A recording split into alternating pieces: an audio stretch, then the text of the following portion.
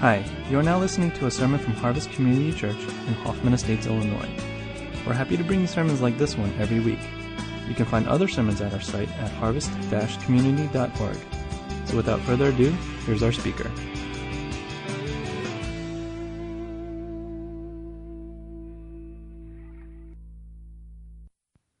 Morning, everyone.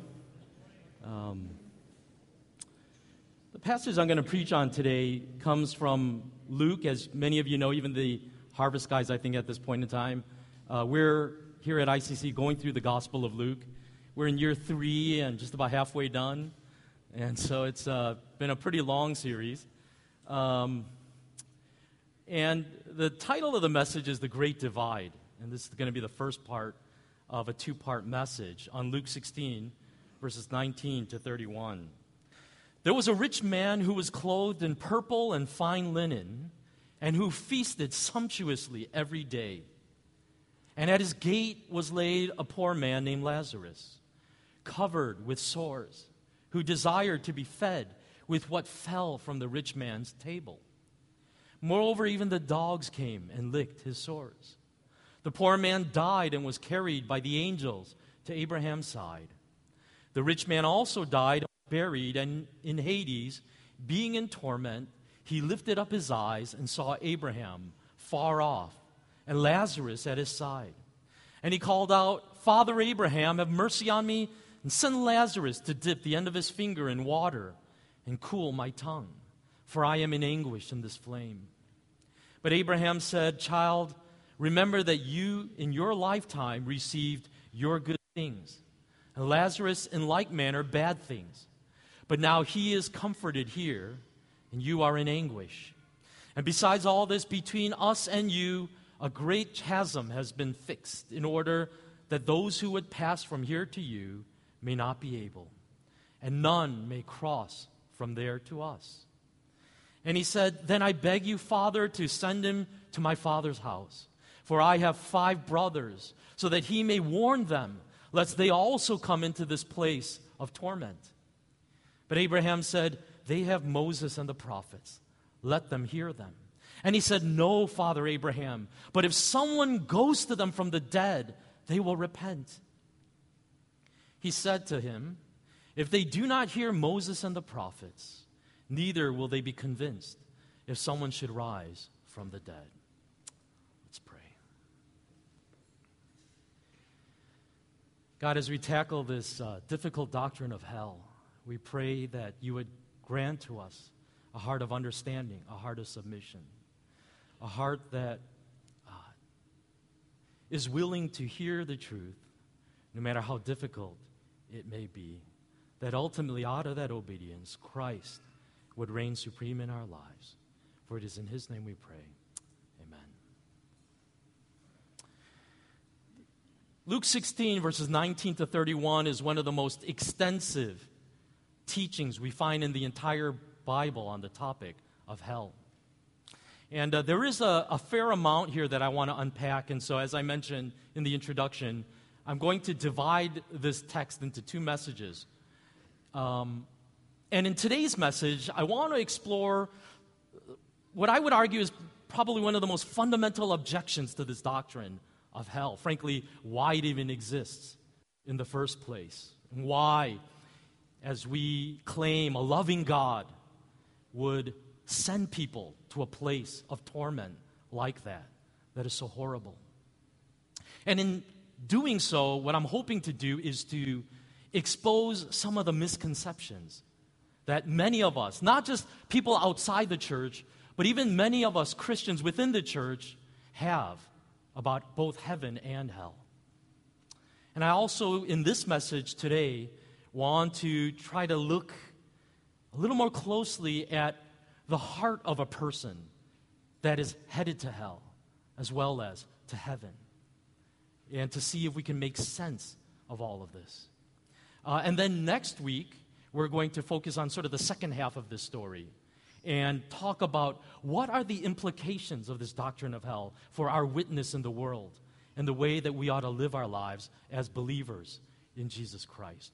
Okay? And I want to start this message by saying that Hell is a difficult doctrine. It is. And I'm not just saying that for non-Christians or people outside the church that are bothered by the fact that this is what Christians believe.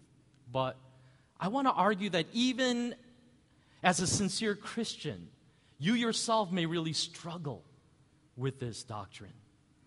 Statistically, more Americans believe in heaven than they believe in hell. And not surprisingly, just about everybody in America that believes that there is a hell doesn't think they're going to be there when they die.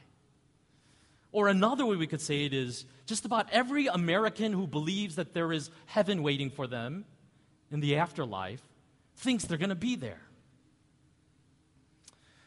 And so we got to wrestle with this issue, and we've got to unpack what Scripture has to say to us about this difficult doctrine. I think one of the ways that we can sort of summarize the key objection to hell is we could say, one is, hell makes salvation seem too exclusive. It just makes it seem too exclusive. The doctrine of hell paints the picture of a cruel and hateful God who condemns everyone else except these Christians. That, I guess, if you're not one of them, then you go to hell. And so the objection is raised. What about all the hundreds of millions of people who worship other religions or who don't follow a religion at all? Are they really all condemned? Another objection to the doctrine of hell is the punishment seems too severe. I mean, for some people, maybe there could be some sense in which a judgment day makes sense, because there is so much garbage in this world. There is so much injustice. There's so much evil that maybe in all of us there is a sense that there should be a day of reckoning. There should be some day when God makes things right. But hell seems a little too much. A picture of horrible suffering for eternity. From many people's perspectives, the argument would be that the punishment doesn't fit the crime. It's just over the top. It's too much. A third objection is, isn't there enough suffering in this life? Don't we go through enough suffering living on earth in this lifetime? Think of all the horrible things that we have to endure in this broken, fallen world. How could a loving God, after all of the stuff we go through in this life, send some people to hell? Isn't this world hell enough for anyone? Robert Ingersoll captures the sentiment like this: if there is a God who will damn his children forever, I would rather go to hell than to go to heaven and keep the society of such an infamous tyrant. And the truth is, maybe some of you are sympathetic to Ingersoll's words. And I'll be honest here. In my own journey of faith, some of these sentiments have been ones that even I have personally struggled with and wrestled with. But here's the thing. In contrast to all of these objections and debates and controversies and confusion about the doctrine of hell, both inside and outside the church, the Bible itself is not very ambiguous. In other words, what I'm saying is, when you read both the Old and New Testaments, hell is not an obscure doctrine found in just a handful of confusing, hard to understand texts. It's not. Almost every single New Testament book in the book talks about hell. In fact, Jesus talked about hell more than any other person in the Bible. He talked about hell more than he talked about heaven. Look at what the Apostle Paul said to the Thessalonian church in 2 Thessalonians chapter 1, verse 6 to 10. God is just. He will pay back trouble to those who trouble you and give relief to you who are troubled. and to us as well. This will happen when the Lord Jesus is revealed from heaven in blazing fire with his powerful angels. He will punish those who do not know God and do not obey the gospel of our Lord Jesus. They will be punished with everlasting destruction and shut out from the presence of the Lord and from the majesty of his power on the day he comes to be glorified in his holy people and to be marveled at among all those who have believed. This includes you because you believed our testimony to you. These are not easy words to hear. But I would argue that at the same time, there is not much ambiguity in these words either, is there? Our story in Luke 16 revolves around two characters. One is a poor man named Lazarus, and the other is a rich man who will remain anonymous. And there's this interesting pattern in the Old and New Testaments of naming certain people and leaving others unnamed in the same story. We find this pattern in the book of Ruth in the Old Testament. Ruth is a Moabitess, a Gentile, a foreigner who married a Jewish man but becomes widowed young in life and ends up trying to care for her Jewish mother-in-law. And so she returns back to Bethlehem, where her husband was from, and as a widow is trying to figure out a way to survive because she needs a man in order to make it in those days. And so the relative who is closest to her, who has actually the first obligation to marry her, looks at the situation and he realizes he has nothing to gain and everything to lose by marrying her. Because if he marries her and he gives her children could maybe try to make a claim on his inheritance, which is supposed to go to his biological children. So the guy refuses. He says, I'm not marrying you, Ruth.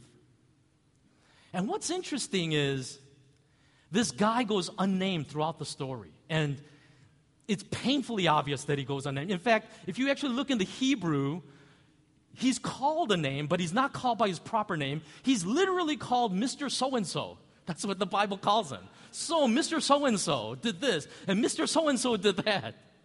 In other words, it's like a snub against this man, saying, listen, your name is not worthy of being remembered in history. You're going to be forgotten by everybody. You're nameless. In contrast, her next kinsman, Boaz, who selflessly marries Ruth and cares for her, is remembered in the history of God. And the message is very clear. This man who chose the selfish way, who chose to live according to his own agenda, will be forgotten in God's history, is forgotten by God. But Boaz, who rose to the occasion and honored God, will be remembered by him forever. And I think something similar is going on in our story this morning in Luke chapter 16. The poor man, Lazarus, is remembered by God, while this rich man is just one more anonymous person that will be forgotten in history. Now, read superficially, this story can be reduced to just a morality tale on social justice. Basically, you can read it as the poor will get their reward in the next life because they suffered so much in this one, while the rich will get their due for all the injustice that they displayed during their years on earth.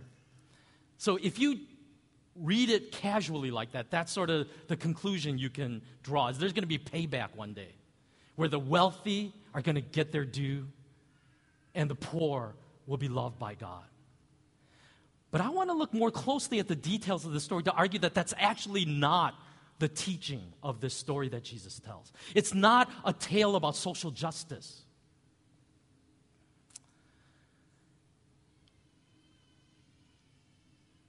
The issue being emphasized in the story about this anonymous rich man is not his riches, as substantial as they were. Although there are a lot of warnings to the rich found throughout the Bible does make it clear that being wealthy in and of itself is not a sin. But it's the heart with which we live our life on this earth that Jesus is highlighting in this story. All this man cared about was himself. In his years on earth, he lived an extravagant, opulent lifestyle in which he denied himself nothing. He dressed in the most expensive clothing that money could buy. Every meal he ate like a king, a feast that he demanded to be set before him.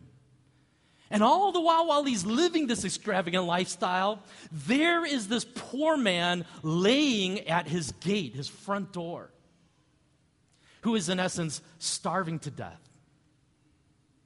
And we're told that Lazarus can only dream of eating the crumbs that may fall from this man's table. By virtue of the fact that he dreamt of that, suggests something. It suggests that this rich man walked by Lazarus every day when he went out of his house. But in all of those times encountering this starving man, never lifted a finger to feed this guy, but callously watched this man die. In other words, this rich man showed utter contempt and disregard for the things that mattered to God. You see, this man finds himself in hell, not because he was wealthy, but because he basically lived a life completely on his own terms, as if he were his own God. And it's clear that the same arrogant attitude follows him into the afterlife.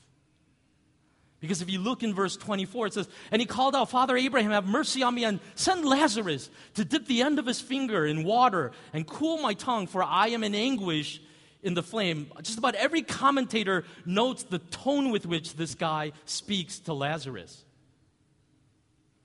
You see, even in hell, he is trying to dictate the terms by which he is to be served. And so he talks to Lazarus. He talks about Lazarus as if he's his servant. "Abraham, Father Abraham, go send Lazarus to me. Go tell him to fetch some water so that I could be relieved of my suffering." The same arrogant attitude that he had in life is no different in death. He's still the same person in the afterlife. When we talk about God's unfairness in sending some people to heaven and others to hell, we falsely assume, I think, that if everyone could choose, they would choose to be in heaven. And I think that's a false assumption. And I think that false assumption is often a result of our distorted picture of what heaven and hell are actually like. What the Bible has to say about it, not just our imagination. In 1998, a movie came out that maybe some of you have seen called What Dreams May Come, starring Robin Williams. And Williams plays a man who dies in a car accident. And he goes to heaven. And there in heaven, he discovers these lush landscapes, gorgeous, just breathtakingly beautiful. And what he figures out is that he's actually playing in the landscapes that his wife, who is still on earth, painted, her oil paintings. And so he's frolicking in these landscapes and just enjoying heaven. And then he stopped dead in his tracks when he sees this bird suspended in midair. So he goes to his spiritual guide who is teaching him about the afterlife, played by Cuba Gooding Jr., and he says, "Why doesn't that bird fly? Why is it just stuck there in midair?" And his spiritual guide says to him, "Because you have not willed it to fly." And so Williams gets a big smile on his face, and he gets it. He's figuring out what heaven is all about. And with a smile on his face, he wills the bird into flight. And it flies away into the clouds. And in that singular scene in that movie, I think it basically captures the myth of heaven that I would argue many both in the church and out of the church subscribe to, which in essence is this. Heaven is going to be a paradise where basically I get to have everything that I've ever wanted. It's like cosmic Disney World for adults all the time. So I'm going to be driving on those gold streets of gold found in Revelation in my gold-plated Lamborghini. And I am just going to will it, and an ice cream cone will be in my hand. And I'm going to eat that cone down to the end. And then another, and then another, and then another. And because it's heaven, I will not gain 1 pound. That is heaven, isn't it? And I will still be cut like a Greek god or a goddess. That is heaven. That is heaven. But I want to ask you this. Is that the picture of heaven that the Bible describes? A world in which your will reigns supreme? I would actually offer to you that that is a more accurate, closer picture of the way the Bible describes hell. Because heaven, as the Bible describes it, is the place not where our will reigns supreme, but where God's reign rules uncontested. When every knee will bow and every tongue confess that Christ is Lord. And here is the honest question that you and I have to wrestle with in light of that teaching of heaven. Does that sound like paradise to you? Does that sound like the kind of place that you want to spend eternity in? Because at the root of all sin is a desire in each one of us to rule ourselves, to let my will be done, to let me call the shots, to let me be a God unto myself and not bow to another. And that's what hell is. The question is this: the people who will not be in heaven, do they even want heaven? Is that even a picture of paradise to the proud, the unbroken, the hard-hearted? In his book, The Problem of Pain, C.S. Lewis describes it like this, and this quote, I apologize, is a bit dense, and I was debating about whether I should just paraphrase it or what, but it's just try to track with what he's saying, because it's such a powerful thing he says about hell. I willingly believe that the damned are, in one sense, successful, rebels to the end, that the doors of hell are locked on the inside. I do not mean that the ghosts may not wish to come out of hell in the vague fashion wherein an envious man wishes to be happy. But they certainly do not will even the first preliminary stages of that self-abandonment through which alone the soul can reach any good. They enjoy forever the horrible freedom they have demanded and are therefore self-enslaved, just as the blessed forever submitting to obedience become through all eternity more and more free. In the long run, the answer to all those who object to the doctrine of hell is itself a question. What are you asking God to do? To wipe out their past sins and at all costs to give them a fresh start, smoothing every difficulty and offering every miraculous help? Because He has done so on Calvary.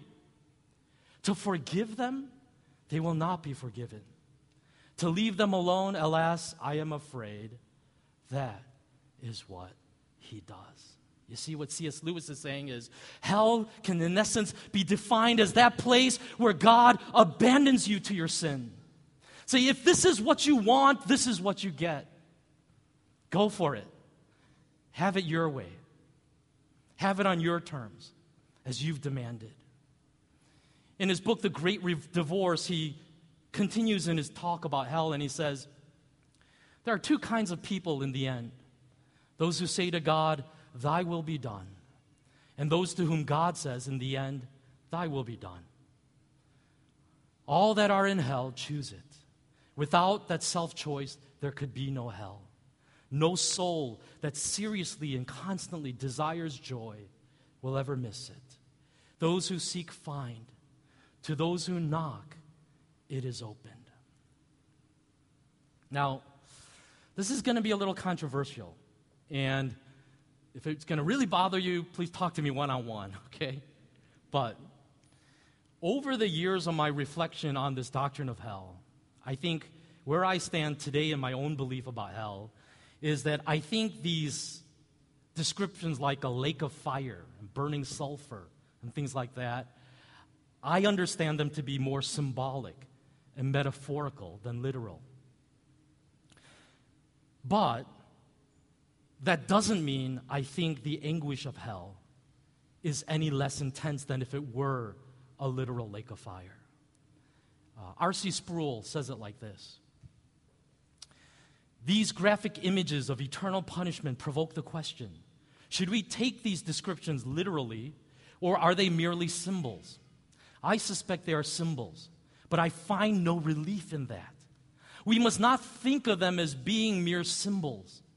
It is probable that the sinner in hell would prefer a literal lake of fire as his eternal abode to the reality of hell represented in the lake of fire image. And what the point of what Sproul is saying, and what I believe as well, is to say, I think what the lake of fire imagery represents is a condition of total separation from God. Being abandoned to the imprisonment of your own will without God's favor or protection or fellowship. In this sense, you could argue that hell is getting exactly what you've always wanted, to be the king of your own kingdom, apart from God's authority over them. C.S. Lewis paints this very intriguing picture of hell in his book, The Great Divorce, as an ever-expanding dark city in which neighbor against neighbor keeps moving further and further away from each other because they just can't stand one another. And so the second you get in a fight, the second you get sick of another person, you just relocate a little to the margins, and in the end, hell becomes one expansive suburb of people that cannot be with one another. My will be done. Let it be done the way I want it. The problem with getting what we want, or what we think we want, is that we don't understand the horror of what we want. You see, the freedom of hell is like the freedom of the heroin addict, who is granted the ability to do as much heroin as he or she wants.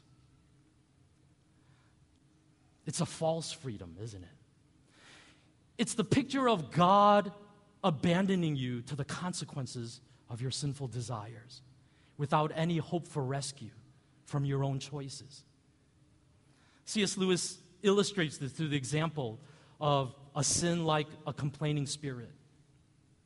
It begins with a grumbling mood and yourself still distinct from it, perhaps criticizing it, meaning on earth it's still a struggle. You're fighting these tendencies. And yourself in a dark hour may will that mood, embrace it. You can repent and come out of it again. But there may come a day when you can do that no longer. Then there will be no you left to criticize the mood, nor even to enjoy it, but just the grumble itself going on forever like a machine. That's a terrifying picture that Lewis paints of taking your sin and magnifying it over the course of eternity and envisioning what a life like that would be like, unhelped by God. In other words, our sin struggle in this life is just like a small ember growing in our heart, a flickering flame. In hell, that sin becomes a raging fire that consumes us unabated, without relief. You know, the Bible says that before Jesus rescues us, we are enemies of God. Colossians chapter 1, verse 21 says, And you who once were alienated and hostile in mind doing evil deeds. That's the way he introduces us. He says, you were once enemies of God. You once had a bent against God, hating him. And for, I think, a lot of us, we kind of refuse that kind of characterization of us. I wouldn't describe it like that. I never hated God. It's not like I ever shook my fist at heaven and said, damn you, why are you doing this? But I think what the Bible is saying is this. There is inside every one of us a desire to reject God and be our own God, to be able to live life on our terms, to be set free of any limitations of mortality, and to be able to align our world according to our desire, our wishes. And the truth is, there's plenty of empirical evidence to demonstrate the Spirit in each of our lives. I think it's captured so well in that famous poem by William Ernest Henley called Invictus. It says, out of the night that covers me, black as the pit from pole to pole, I thank whatever gods may be for my unconquerable soul. In the fell clutch of circumstance, I have not winced nor cried aloud. Under the bludgeonings of chance, my head is bloody but unbowed. Beyond this place of wrath and tears looms but the horror of the shade, and yet the menace of the years finds and shall find me unafraid. It matters not how straight the gate, how charged with punishments the scroll. I am the master of my fate. I am the captain of my soul. You see, whether you're a serial killer or a soccer mom, that spirit of rebellion and pride resides in every single one of us. I am the master of my fate. I am the captain of my soul. In verse 26, we're told that there is a great divide so vast that there's no way to cross it once the judgment day has come. But the great message of Scripture is this, that Christ, in this moment of redemptive history, has bridged that gulf that none of us could bridge on our own. Romans chapter 5, verse 1 to 2, it says, therefore, since we have been justified through faith, we have peace with God through our Lord Jesus Christ, through whom we have gained access by faith into this grace in which we now stand. And we rejoice in the hope of the glory of God. Paul goes on in verses 10 through 11, for if when we were God's enemies, we were reconciled to him through the death of his Son, how much more, having been reconciled, shall we be saved through his life? Not only is this so, but we also rejoice in God through our Lord Jesus Christ, through whom we have now received reconciliation. You see, the great work of redemption that Christ did for us is to break that spirit of pride and to conquer the unconquerable soul inside every one of us. It's not just about getting a ticket to paradise when we die. It's about preparing our hearts so that we are fit and welcoming of heaven. It is to prepare us as people that say, not my will, but thine be done. You see, brothers and sisters, you have to take a very honest and hard look at your life right now, because there are only two roads here. One that goes to heaven and one that goes to hell. And the road that goes to heaven is the road of the broken heart conquered by God, that says it's ultimately not about me and what I want, but about bowing before Christ, for whom I have been created. You see, the question is, do you even want to be in heaven? Are you sure that that's where you want to be in the afterlife? Because the deeper question related to that is, what is your understanding of heaven? What do you think heaven is going to even be like that draws you to it? And I'm going to tell you this. If your picture of heaven is this myth that it's basically like Disneyland where you get to do anything you want with impunity, that is a closer picture to hell. And I want to ask you this as I wrap up this message this day. Has Christ conquered your soul? Has he? Because let me be honest here. As I do pastoral counseling, what I come across very regularly is not the heart of a person conquered, but more of a person that is trying to conquer God, with the frustration and the anger and this sense of, when is God going to get in line with my plans? What's his problem? Why isn't he blessing me? Why isn't he answering my prayers? Why doesn't he do what I ask him to do? And all of it really betrays a heart that is saying, my will be done. My will be done in heaven as it is on earth. And the dangerous and frightening thing is, God may one day say to you, so be it, your will be done. Have it your way. I don't want to interfere with that. Or we can turn to Christ and realize that he did for us what we could never do for ourselves, by breaking the spirit of pride in us and causing us by faith to say, what I want more than anything is you. This is what we're preparing for here on this earth. It's a heart that hungers for heaven. A heart that hungers to bow and bend the knee before Christ and say, to you alone be the glory. Let's pray.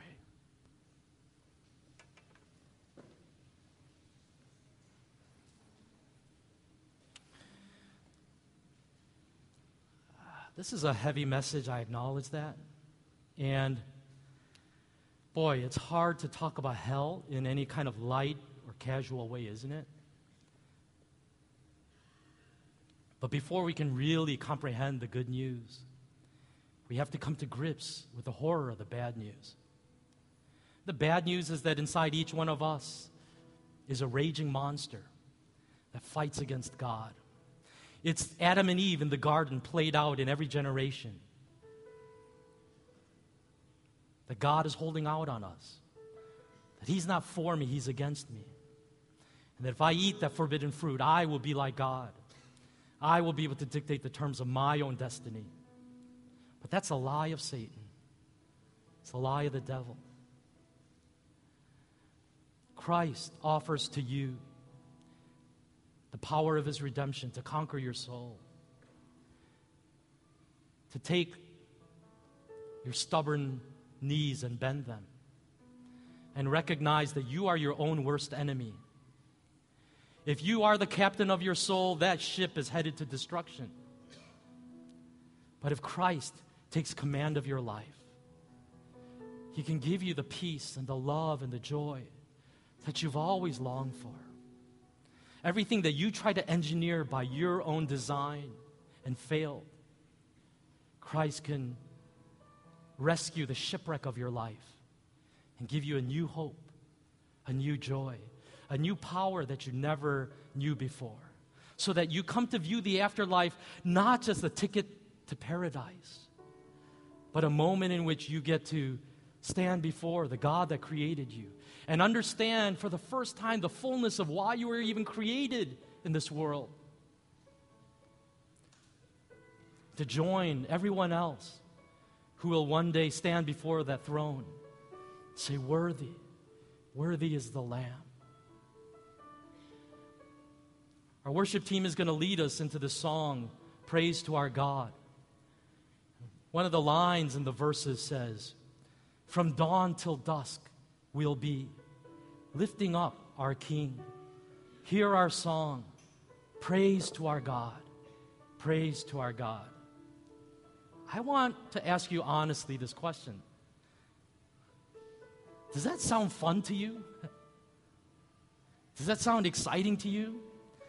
To spend 24/7 praising God from dawn to dusk? Or for maybe some of you, if you're just have an honest moment, you say, that does not sound attractive to me at all. If that's heaven, I really have to question whether that's what I want. As I was preparing this message and thinking about heaven and hell and picturing what heaven is going to be like, I was just so moved inside by thinking about these lyrics, picturing the story of Revelation, standing before the throne room of God. And what I realized that I longed for so much was just to be able to, for one time in my life, worship God without mixed motives. To be able to see Him face to face, fall on my knees, and be able to say, salvation belongs to you. It's all about you. It's all for you. Because you have rescued the shipwreck of my life. You are the captain of my soul. You are the lover of my life. My sincere prayer for every single person in this room today is that that would be the hope of heaven that lies in your heart. That the prayer that you would offer this day is, Jesus Christ, conquer this stubborn soul. Conquer this heart, that I would be fully yours and live in the fullness of your purpose for me and why you created me. Would you just pray that prayer for a few minutes? And our worship team is going to come and lead us in these closing songs of worship. Let's pray.